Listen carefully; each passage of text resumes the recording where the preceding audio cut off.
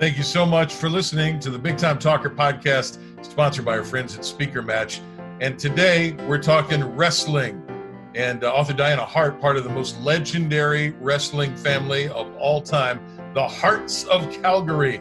Now, if you're not super into wrestling, this is going to be a great interview for you because we're not going to get too deep into the weeds on wrestling. I want to talk to Diana about her books, the Cauliflower Heart series.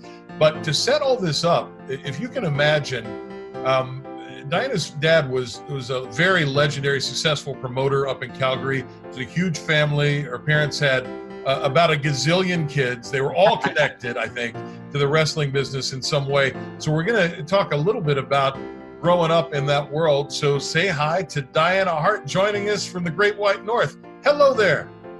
Hi. Thanks for having me, Burke. I'm looking forward to this. Well, I figure if I didn't interview you, that you actually have the physical ability to snap my neck like a chicken bone. So I thought it's best to go ahead and just talk with you and play nice. Yeah, probably best. I've got that Greek-Irish temper. Could get out of I've heard stories and I've seen videos, so I know this is all true. Hey, so I want to rewind back to when you were a little kid, and I wonder if there was a time or a certain instance that you remember where it first dawned on you, my family is not like anybody else's family in this neighborhood. My dad does not grab a briefcase and go to work, or he's not a truck driver, a blue-collar guy. We're different. Is there something that you remember from your childhood that where that light bulb went off? Oh, yeah. Well, the first time I saw my dad really wrestling was on TV. He was wrestling, so that they film it Friday night and they show it Saturday, right, the next day. And my dad was sitting in the kitchen and he had bandages and a white bandage, like a tourniquet around his head, and then he had band-aids on the skin. And then I looked on the TV and he was getting he was bleeding. He was wrestling this guy named Abdullah the Butcher. And I kind of realized there was something very different about that. Then How old were you when this happened? Probably 6.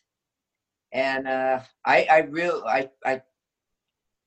was very concerned, to say the least. And then when I go to school, because people would watch it on TV, but they would have these annoying, insensitive remarks about your dad's. My dad could beat your dad up, and my dad was. They'd say that my dad was a phony, and it's like I was so upset because I had seen my dad, that image of my dad sitting in the kitchen with these band-aids and then the bandage around his head. Sure. It burned in my mind, and I always was defensive about it. And then over the years, things like a wrestling bear named Ted lived in the basement for a little while. That happens to everyone. That's just another Thursday. He was Teddy to his close friends, but but the wrestler, his name was Dubois. He couldn't. He was a legitimate mountain man, and he had taken the bear in as an orphan. And when he came to work for my dad, of course there were no hotels that would let him keep the bear, so he left the bear at the house. And that just seemed normal. I mean, wow. Honestly, it did, Burke. I'm not trying to. I'm not. That's just your normal life. It's just your life. We had giants, Andre the Giant, and then who was a few times a year up at the house, and then there were the Billy and Benny Maguire. They were the heaviest twins in the world, identical twins, and they were. They were a handful. When you say the heaviest, how heavy were the twins? They each were close to 600 pounds, and they would ride to the ring on these little Honda motorcycles, the small ones.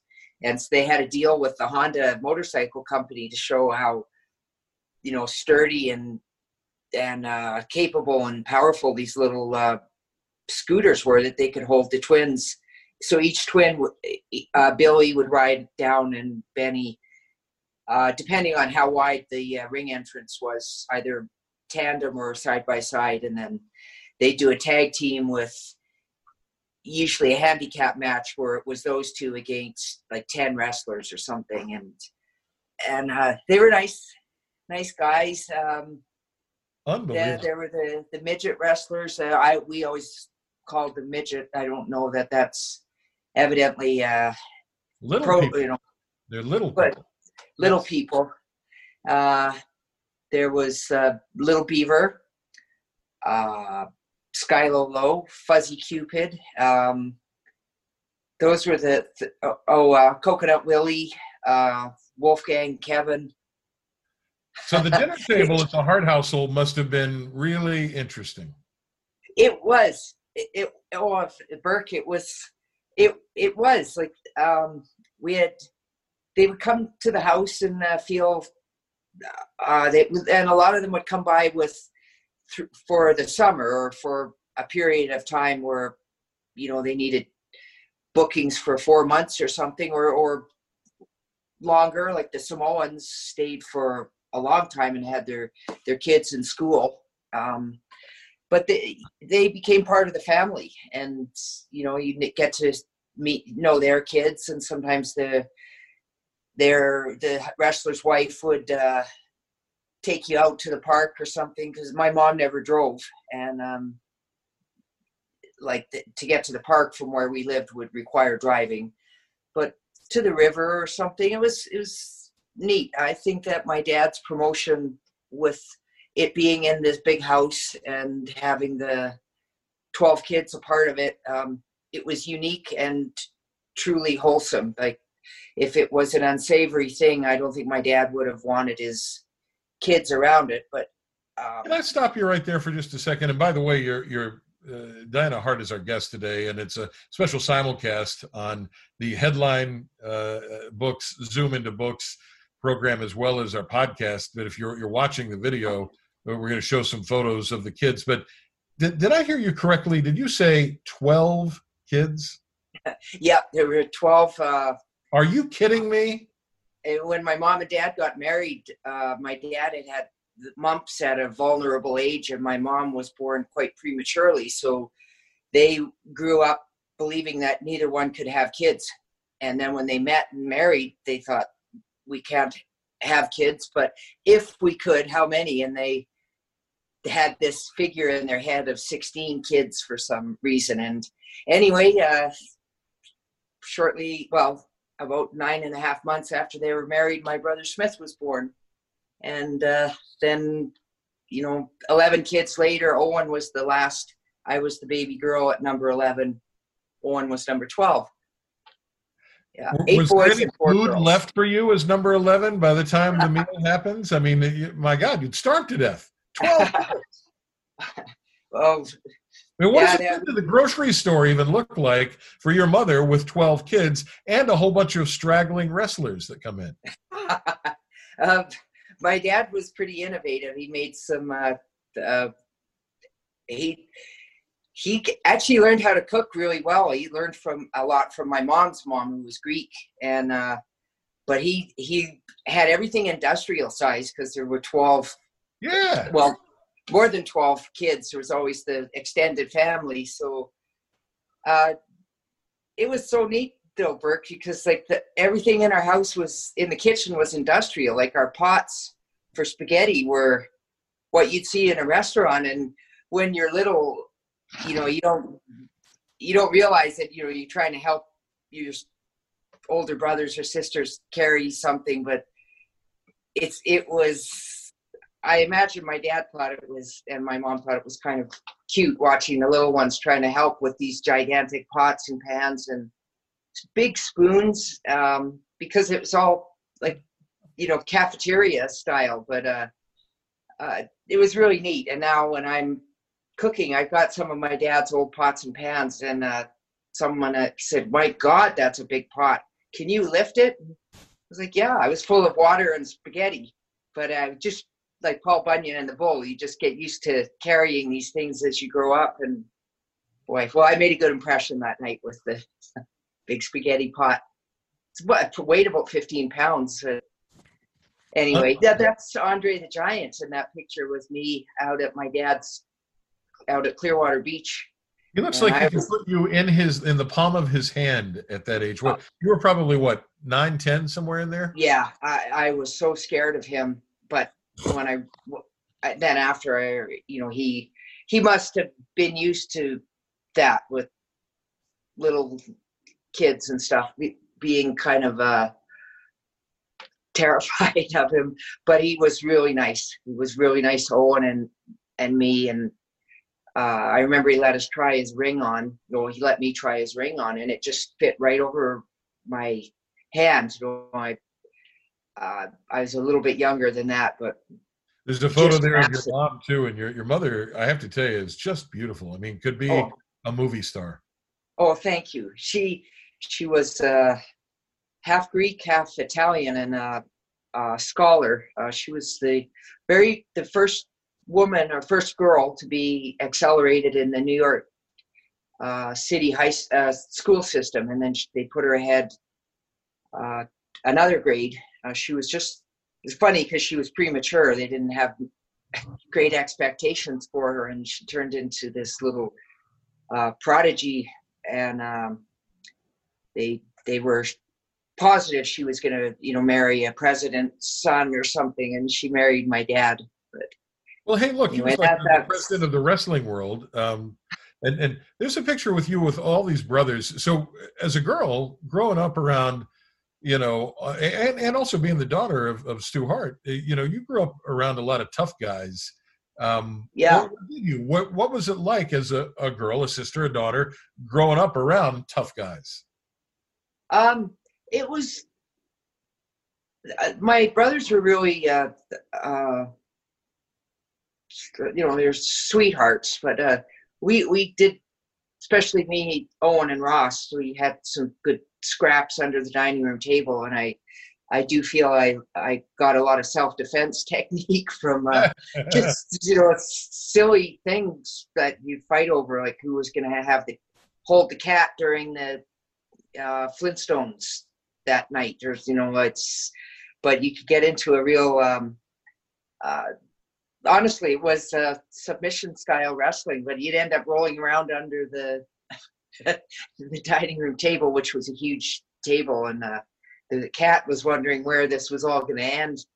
But my brothers and sisters were always really protective of, especially Owen and me, because we were the babies, and my mom and dad were pretty sad, as even though they had 12 kids, we were the last ones. So it's like these two we've got to look after these two. So we were, I think I have a little bit of a feeling of entitlement sometimes when I'm around but that's the way my brothers and sisters want it to be. They just don't really let me do a lot. They dote over me still. You're still the little one. You're still the number 11 out of 12. That's right. I'm not really. Diana, I grew up in a town, a blue-collar town in the mountains of West Virginia. It was a coal mining town, and it was almost predestined for the young men of that town in that era that you're going to go into the mining industry. You're going to be a coal miner like your dad was, like his dad was before him, like his dad was before him. And I wonder, growing up in this wrestling business, the 11th out of 12 kids, did you think, this is my lot in life, this is what I'm going to do? Or were you one of those kids that sort of rebelled against it and said, I want no part of this? Oh, that's a great question, Burke, because it was both, except it's like the opposite. I wanted to be in the wrestling so much. And my mom and dad had, at that time, it wasn't really the thing for girls. It's not like how it's become now, where the girls are brands, and they're like the the successful divas now are as successful as, you know, some of this most, I guess most successful Hollywood, like the Kardashians. I'm thinking, you know, the Bella twins, look at how far they've come because they were successful and attractive, what they call divas now. They're hardly divas, but, you know, they're really good, down-to-earth people. But my niece Natty, one of those stars, though. I mean, in the 1990s, you were on screen for the WWF, and you know, you transitioned to that on-screen role, and you did it at a pretty prominent level. For people, again, that are watching or listening that may not be into the minutia of wrestling, you were a big doggone deal. And I know that you were actually ringside at what is sort of, if you follow wrestling at all, considered one of the greatest matches of all time. You were at this wrestling match with your husband, the British Bulldog, and Bret Hart for the SummerSlam 92, and there were like, I don't know, 80, 90,000 people at Wembley Stadium in London. You're right there. And of course we see, if you happen to be watching, we see your picture on a big screen at a match. Take me back to that time in your life in the 90s, and specifically that SummerSlam in 1992. Can you describe what that night was like for you? Oh, it was terrifying. Honestly, it was, I was so worried about what was going to happen between Bret and Davey. I had seen them wrestle for my dad. And when Davey and Bret went to WWF, I wasn't really ringside that often up till that SummerSlam match in 92. But one match they had in Calgary, I remember Davey walloped Bret in the ear and cracked Bret's eardrum, and Davey got a cracked rib wrestling Bret. And I mean, they just tried so hard, and their goal wasn't to knock each other's teeth out. But when they wrestled, it was of the utmost importance to them, a priority to make the fans know that they were wrestling for real. Because I was saying earlier, we took great offense in our family to be called fakes. So when Davey and Bret were wrestling in Wembley, Davey also had been suffering from a really bad staph infection. And, you know, when it happened, we didn't know what it was, and they caught it in time. It was about the fourth day that this infection was spreading. It's like the flesh-eating disease. Yeah. And he might lose his leg. But it was under control at this point. But they said, if we hadn't caught it in the next day, he could have gotten that serious that he might have lost his leg. So he couldn't do anything. They said, you can't stimulate your leg, you can't exercise, or because that's going to feed the infection. So getting over to Wembley like a month later, he was like, I don't know how I'm going to do. And he was on these really strong antibiotics. And, and I kept thinking when he'd fall on his knee or bang his leg or his thigh, I thought in my wild imagination, his leg's going to burst open like fat on beef stew when it's starting to freeze, I was, and the leg never was that. It was from the inside. It wasn't seeping wound. But in my imagination, I was so. I honest to God, Burke, I was so overwhelmed and terrified. I did an interview for that, and I was just and ringside, and there were. Just to walk to the pitch, Shane McMahon picked me up from the Royal Box, where the security for the Royal Box was quite offended that we were in the Queen's box. This is for royalty, but it's literally the Royal Box you were in. And Vince McMahon and the WWF had arranged for Davey's family and Harry and Georgia, Davies and my kids, and all of our extended family to be up there. And my son Harry says now, he said it was like watching like he could hardly see anything, and he would have he probably would have appreciated being at ringside, even though he was only elementary school age. But when you know, like when somebody hit the mat, because it was such a massive arena, there was like a delay in the sound. So you see them hit the mat, and then when you're out in the box, then you hear the noise. 3 seconds later, 4 seconds later. Sure. Yeah. So when Shane picked me up on foot, it could have been a plane though, because it's such a big place. He kept saying, "Don't worry, Diana. It's just, it's live though." And I was like, "Oh, okay. No pressure, no pressure." And it was such a long walk, and I was getting pretty worked up by the time I got there. And I thought, I hope neither one of them gets hurt. I hope Davey's leg is all right. I hope, and I didn't know who was going to win. I thought, I just hope whoever wins. Like, what if Brett wins? How do you console your husband? Yeah.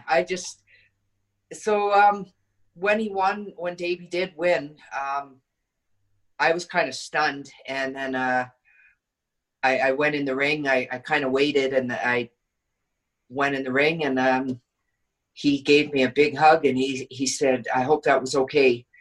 And I know it was really emotional, everything of that.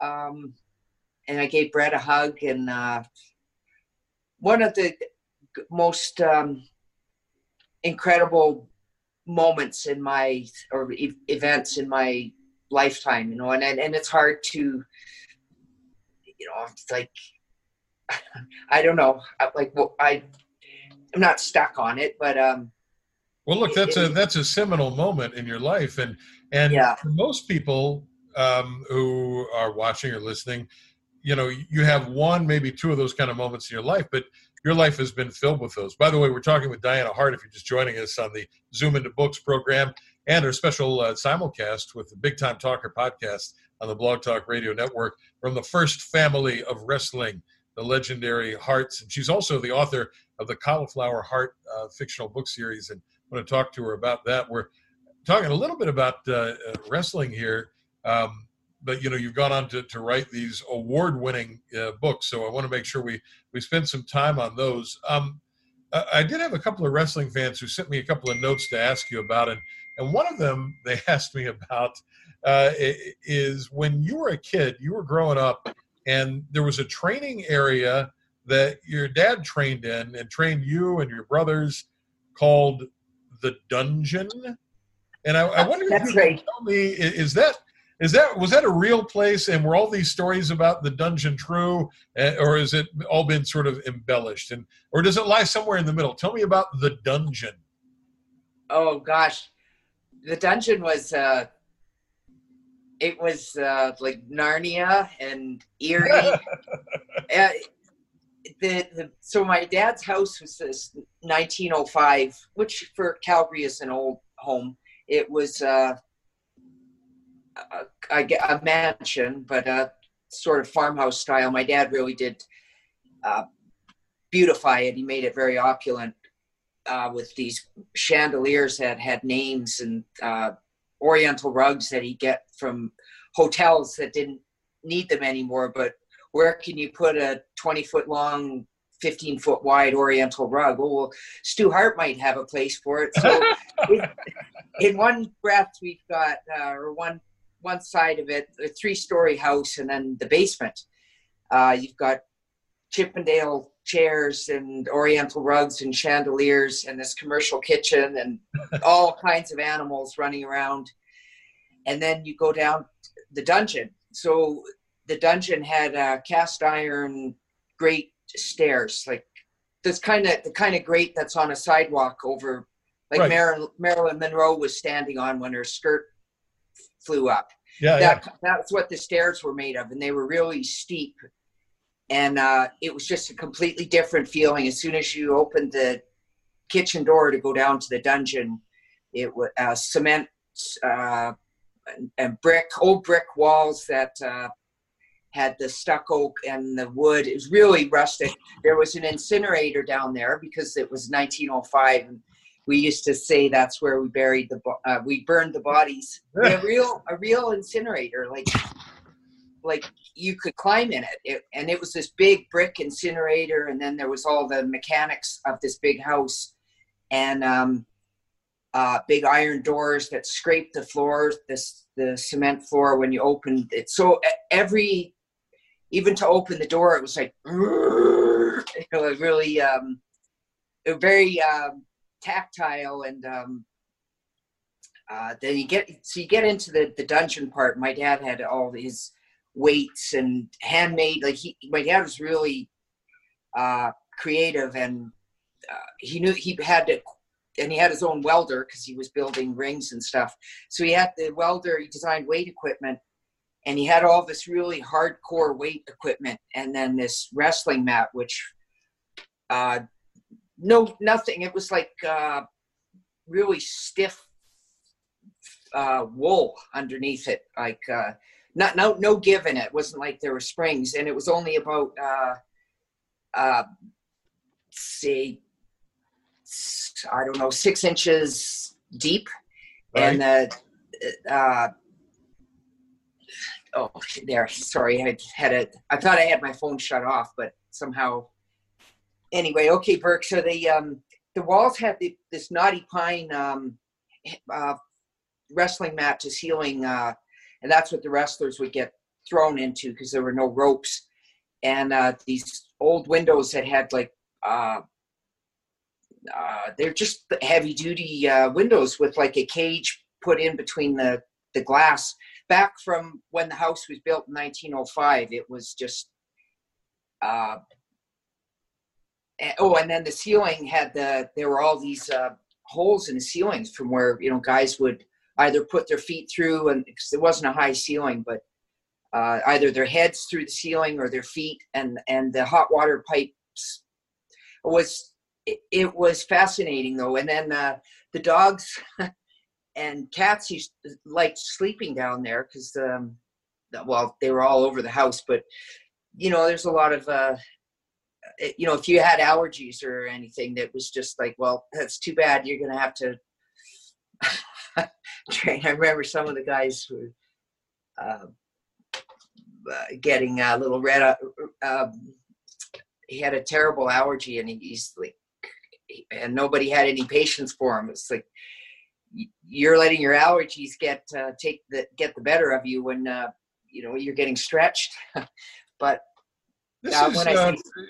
this occurs to me that your childhood may be the most unique one I have ever heard in my life. Oh, wow. And I'm trying to put myself in that era, and I see a beautiful young blonde Diana Hart, and maybe Diana and I go to high school together, and I want to ask Diana Hart out on a date. I want to ask her to go to the movies, or ask her to go out for ice cream. And I'm trying to imagine coming to a house with Stu Hart and a bunch of wrestling brothers and a dungeon in the basement. I'm wondering if you ever got asked out for a date as a high school kid. No. Yeah. And then on top of that, you go on and you marry Davy Boy Smith, who sadly has passed away. And I'm wondering what your dad's reaction was to you marrying somebody else in the wrestling business. Was that a good thing or a bad thing, or what was that? Well, what was your dad's take on all that?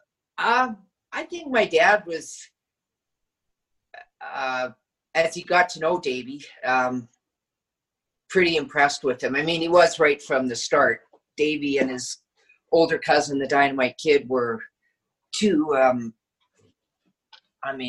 I guess I could be I'm biased here, but I equate them to the Beatles and kind of with Brett and Jim and Owen and Brian Pillman, it was kind of like the Beatles, although Davy and Dynamite were from England. They just were so revolutionary.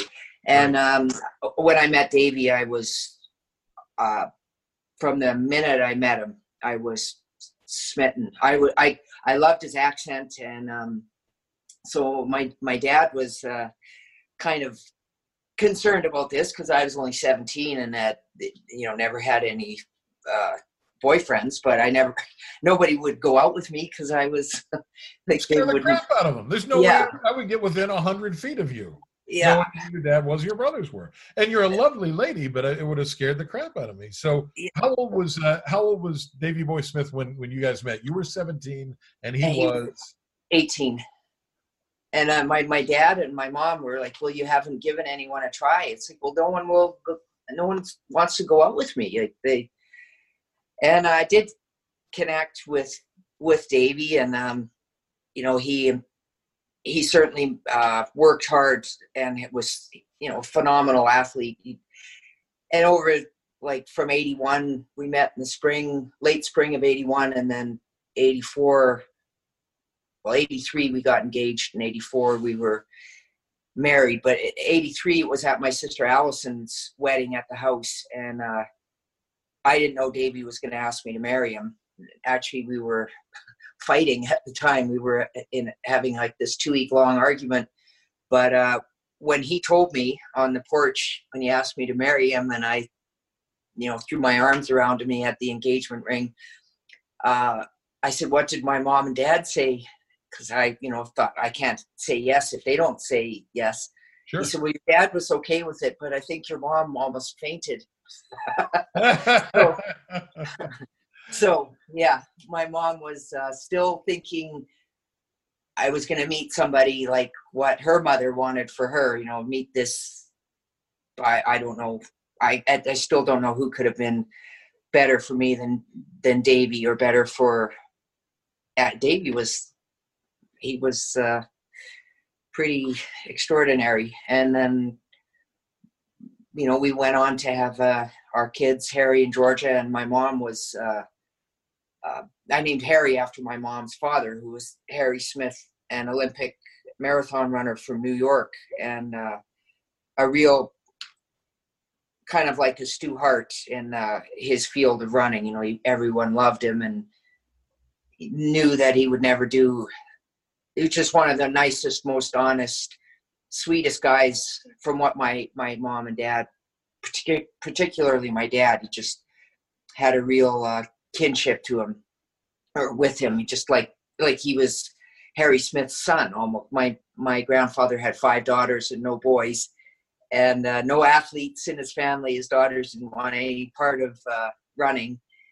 And they met my dad, and was just loved him like a son. So that kind of worked. That was kind of how it went with my dad and Davy. And my mom was always fond of Davy, but after Harry was born, it was, and then my mom saw what a devoted father Davy was. She was just like in love with Harry. My mom was, she'd just melt when she'd see Harry, almost like crying, she, "Oh, Harry."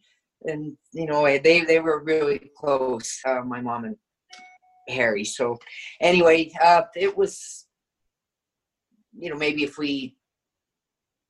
I know my mom would have adored Davy. Just when we had kids, though, it seemed to change. That's the slam dunk. Grandkids are the slam dunk. That's what brings it all together.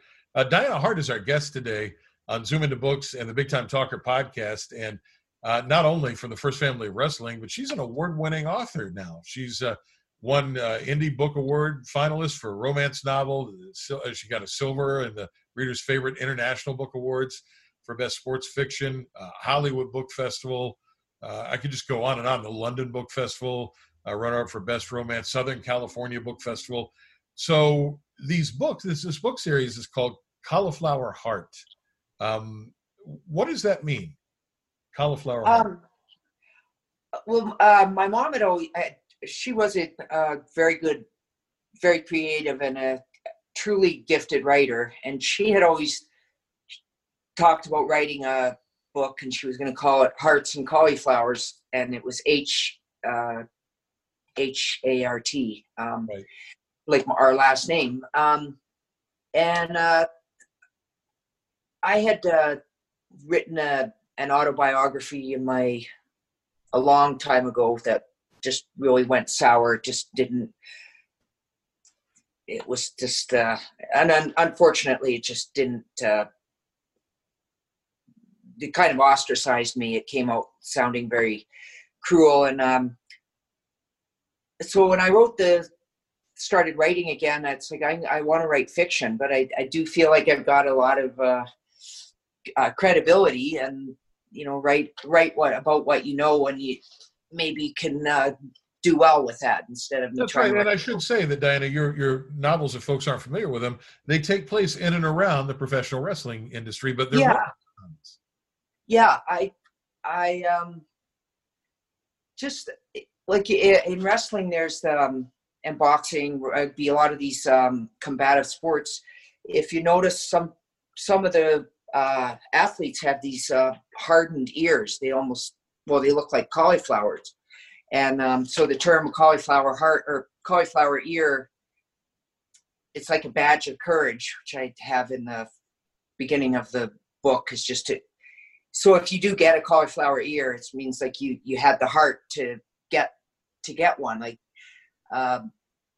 it takes, it's really painful too when you do they start to harden, and so it's a bit of a play on words. It's like to get a cauliflower ear, you've got to have the heart to and take the beatings to get it. But instead of making it HART, because I didn't want people to think the stories are specifically about me, I made it HEART and brought into it like the heart you have to get the ear. Right. But I do write from experience, and it's fiction, but a lot of things are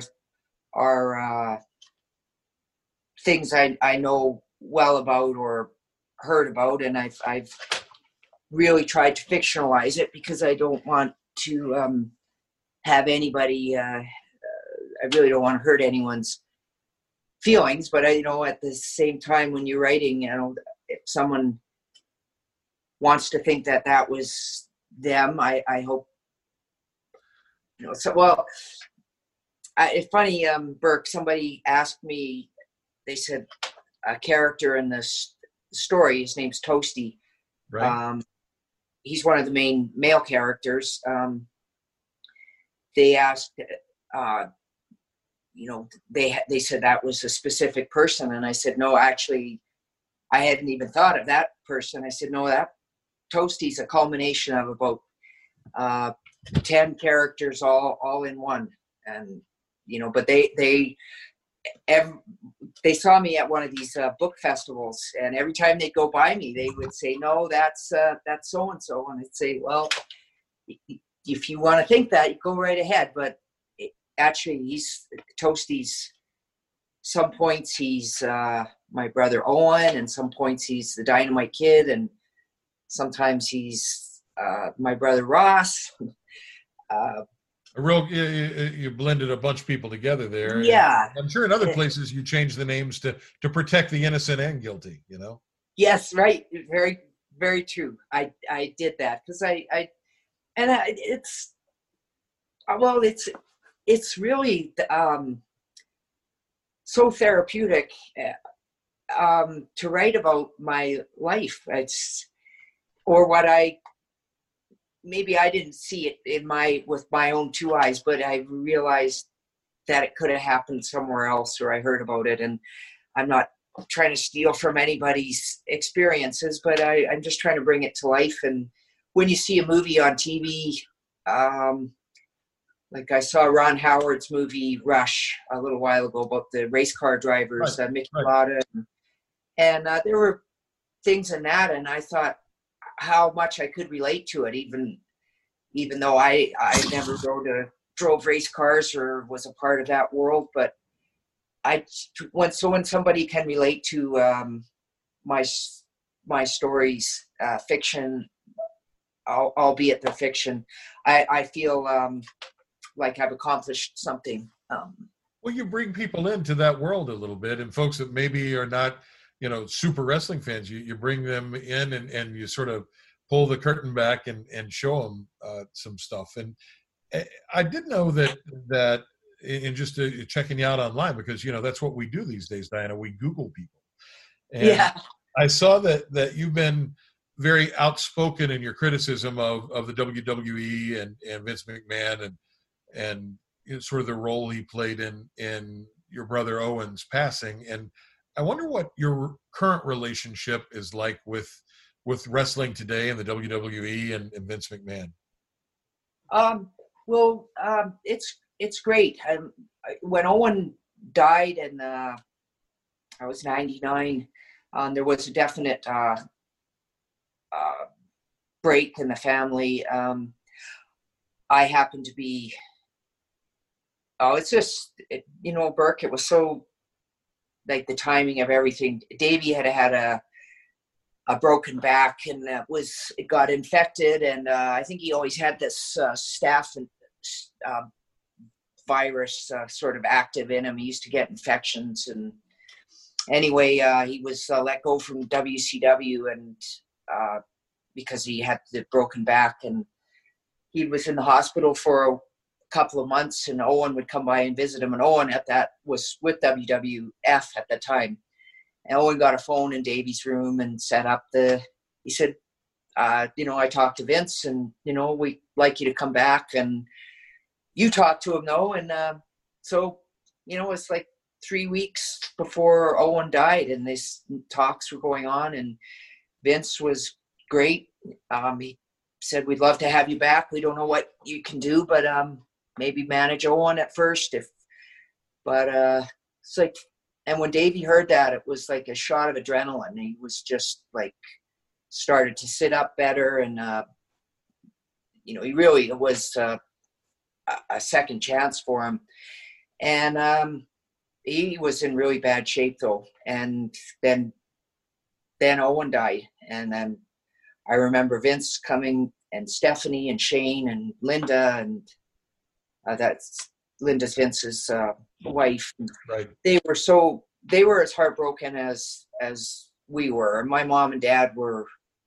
I mean, the Owen's death finished my mom off. She was just, and then this lawsuit got started where they wanted everyone to, join on Martha, Owen's widow, who was suing WWF, and I said, well, Davey, it was an accident, and I was following my dad's guidance, and I think my dad was,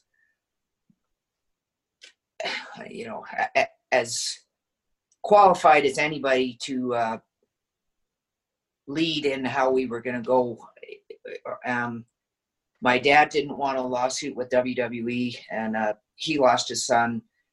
He was not trying to get anything out of Owen's death. Not that Martha wasn't entitled to it, but he just said this can be settled without going to court. And I took my dad's, and Davey was working for Vince now. Well, that kind of followed in the months to come, but I never had an issue with Vince over Owen's death, and I think he did. There was a lot of criticism about the show should have been canceled at that as soon as Owen. But Owen wasn't pronounced dead until he got to the hospital, and I don't know what. I remember my dad saying it. I wouldn't want to be in Vince's shoes at this time, and right. He said, I don't know what I would have done if I was doing the show, but like, it's not like there was a rule book on what you do. And we should probably tell our viewers and our listeners that your brother, Owen Hart, was killed tragically. It was a big pay-per-view TV event. Yeah. And, it all happened, and everybody who was watching, saw this fall. Are you still in touch with his widow, Martha? And I know that she was on a Vice TV thing. There's a show called Dark Side of the Ring that she was on. Yeah. Recently. Are you in touch with her, and what is that relationship like at all? It's I actually haven't spoken to her since Owen's funeral, and I have tried many times, and then after a point, it just was no point. because Sure. it just like she didn't want anything to do with us, and she didn't let her kids see my mom and dad, which was unfortunate because they missed out on a lot, and my mom and dad missed out on a lot. But the Vice TV show, I'm not sure why they did it, because everything was, I mean, I'm still talking about it now, so I'm kind of a hypocrite in saying, why are they talking about it 21 years later? But Right. I'm not sure, Martha, what Martha was, because she did kind of pick the scab open, or pick the scar open to make it a scab again. I don't know. I thought that Vice should have interviewed at least some of the Hart family members. It seemed one-sided, and at the end of it, it was certain family members were, I think how she put it, well, I can't remember the word now, because then there were a couple of family members, she said, were getting in the way of, and I suspect that was me and my sister Ellie, who she was talking about. But I think that when that happened with your brother, it was at a time that this whole notion of professional wrestling being, as you said earlier in the conversation, fake, it finally opened it up that there are real things that can happen to the men and women in that profession. And I imagine that, as you went back and wrote these books, these Cauliflower Heart books, although they're romance books, you're in that wrestling industry, there have to be misconceptions that people have about that whole business. And the fact that people can get hurt, as you talked about with your dad as a little kid, that's your first memory, is your beaten up and bloody dad at the kitchen table. Would you say that's the biggest misconception people have about wrestling, is that there's no athleticism, that nobody really gets hurt? Yeah. And to this day, to this minute, when it's a sore spot for me and my brothers and sisters. And I think that's why they were as good at, that's why Brett, my brother Brett, was so, he had made such an impact in his interviews and stuff. It was really coming from his heart. And I've heard other wrestlers say, Brett took his role too seriously, and he couldn't separate the hitman from, the character from the person outside of the ring. But that's how much it meant to Brett and all of us. I hear somebody, I hear it all the time, Burke, and I try not to, it just depends on, I guess, the weather or something, it could affect me more. But someone will say, your son, I'll say my son is, he does grappling and he's a fantastic wrestler. And, does he do the MMA stuff, or does he do that fake stuff? And it's like, he doesn't do he does wrestling and he does MMA. No, but does he do the fake stuff? That's all. It bothers me so much because, Harry, his dad, my brothers, I know Owen didn't die from a drop kick that, broke his neck and killed him in the ring. He died from a fall, but people can really get hurt, and they can be hobbled up for the rest of their lives or worse. And I know that these books, by the way, and I see them behind you on the screen there, and congratulations. I should say congratulations on all those awards. That's fantastic and quite an achievement. You released that first book at WrestleCon in London. And, right. And so some people who are big fans, when they come up to meet you, what do they want to know about your life? Because there's so many fascinating aspects. Is there like one or two things you get asked an awful lot? A funny one, which I don't mind, it's just can I put them in a headlock? I'm afraid to ask that because you might just choke me off and then I'm done, and that's the end of my career. That's funny. I get that a lot. It's so funny. Or can I put them in a sharpshooter? And it's like, well, I'm in a dress, so it's not going to be very not going to be very sexy, so I can't do that one. I get asked a lot your bodybuilding photos earlier, and I'm sure you still look like that, and you could still, do some serious damage if called upon. I've got that Irish Greek temper, start to swinging and stuff. But actually, I'm if I had wrestled professionally, I would like to think I would have been like Brett and Owen put together, because I loved Owen and I used to do a lot of gymnastics and stuff, but I tried to get into wrestling again, too much, too little, too late, around in the 2000s, early 2000s. And I remember hitting my head repeatedly so hard. My brother Smith was trying to teach me, and I thought I would be the worst wrestler. I did not have that confidence that I had when I was 15 to 25 when you're bulletproof at that age. You just think that everything's going to be fine and what can happen. Yeah, when I was doing stuff with the Hart Foundation, they looked after me so well. Davey's like, don't worry, I got you covered. But so I actually could be kind of I was supposed to be kind of a little tattletale pest in the ring, getting in the way and throwing coffee in Shawn Michaels' face and tripping someone. But I mean, if I didn't have their honestly, their timing and everything was so good, I wouldn't do a thing without their look from Davey or the nod from Owen, like now and then. But they made me look like I was half tough. But I think if I had to,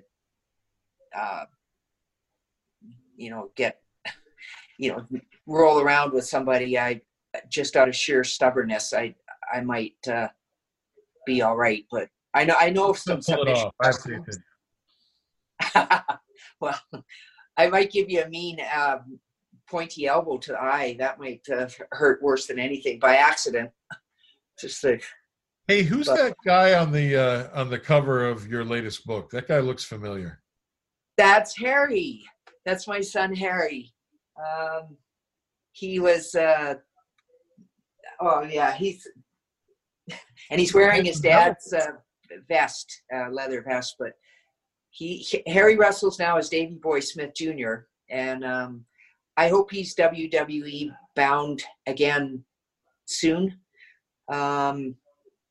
His father, Davey, was recently inducted into the 2020 Hall of Fame, but it's like graduating and we haven't had the ceremony. You've graduated, but with the coronavirus, they weren't able to have the WrestleMania or Hall of Fame back in early April in Tampa. So that aspect of it has been, like the awards, has been postponed. But Batista, the Bella Twins, Tatanka, Davey, there's a lot. Those are the ones I know of. Oh, sheesh. I feel bad for the ones that I'm not mentioning because they're also distinguished and a lot of icons in that business. Yeah. And, you mentioned coronavirus, and I wonder if you are privy to how much that would, this pandemic affects sports entertainment. I know that I work with lots of, musical entertainers, and all those tours are canceled, and it affects thousands of people, not just the entertainers, but all the behind the scenes people, the sound people, the lighting people, the venues, the ticket takers. So I would imagine this is very tough for the wrestling industry as a whole. Yeah, it is. It's been a challenge, to say the least, for everyone. Like Harry was supposed to do the day after the Hall of Fame, he was going to fly out to do a big tournament in for All Japan for this big cup, which Davey had won back in the 90s. And so it was quite meaningful to Harry to compete in this. And it got canceled. They're not allowing any wrestlers from anywhere outside of Japan to, and that's Japan. Then there's Canada up here, all the local they weren't allowing anything bigger than at first, but in March, nothing bigger than a crowd of 20. And I mean, you couldn't even get away with a crowd of 20. That's just not happening. But I know WWE is they've taken big steps to they've got Corona. They're testing them before they go in and they're doing all of when they do filming or taping, it's at the NXT, the Performance Center in Orlando. But yeah, there would be no way to socially distance a couple of wrestlers, I would think. I think that'd be difficult. Yeah, that's true. You know, they were oh gosh, you know, Burke, it was I think when I was watching some of the wrestling, you know, I hope I don't sound like I'm like, who is she to be saying? But when I saw some of the wrestling, like with my dad's wrestling and the stuff that I saw Davey and Dynamite do on tape from Japan, and I just grew up with the main thing was to wrestle. You're focusing on your opponent. You're not, whatever you're doing in the ring, if it's good, then the crowd will appreciate it. The crowd will react on its own. My goodness, what an incredible life and incredible career that she and her entire family have had. The Hart family, the most legendary wrestling family of all time. Diana Hart, our guest today on the Big Time Talker podcast, powered by Speaker Match. And if you'd like to pick up the Cauliflower Heart series, they're available at headlinebooks.com, amazon.com, barnesandnoble.com, and wherever books are sold. You're great, Burke. Just made me feel right at home.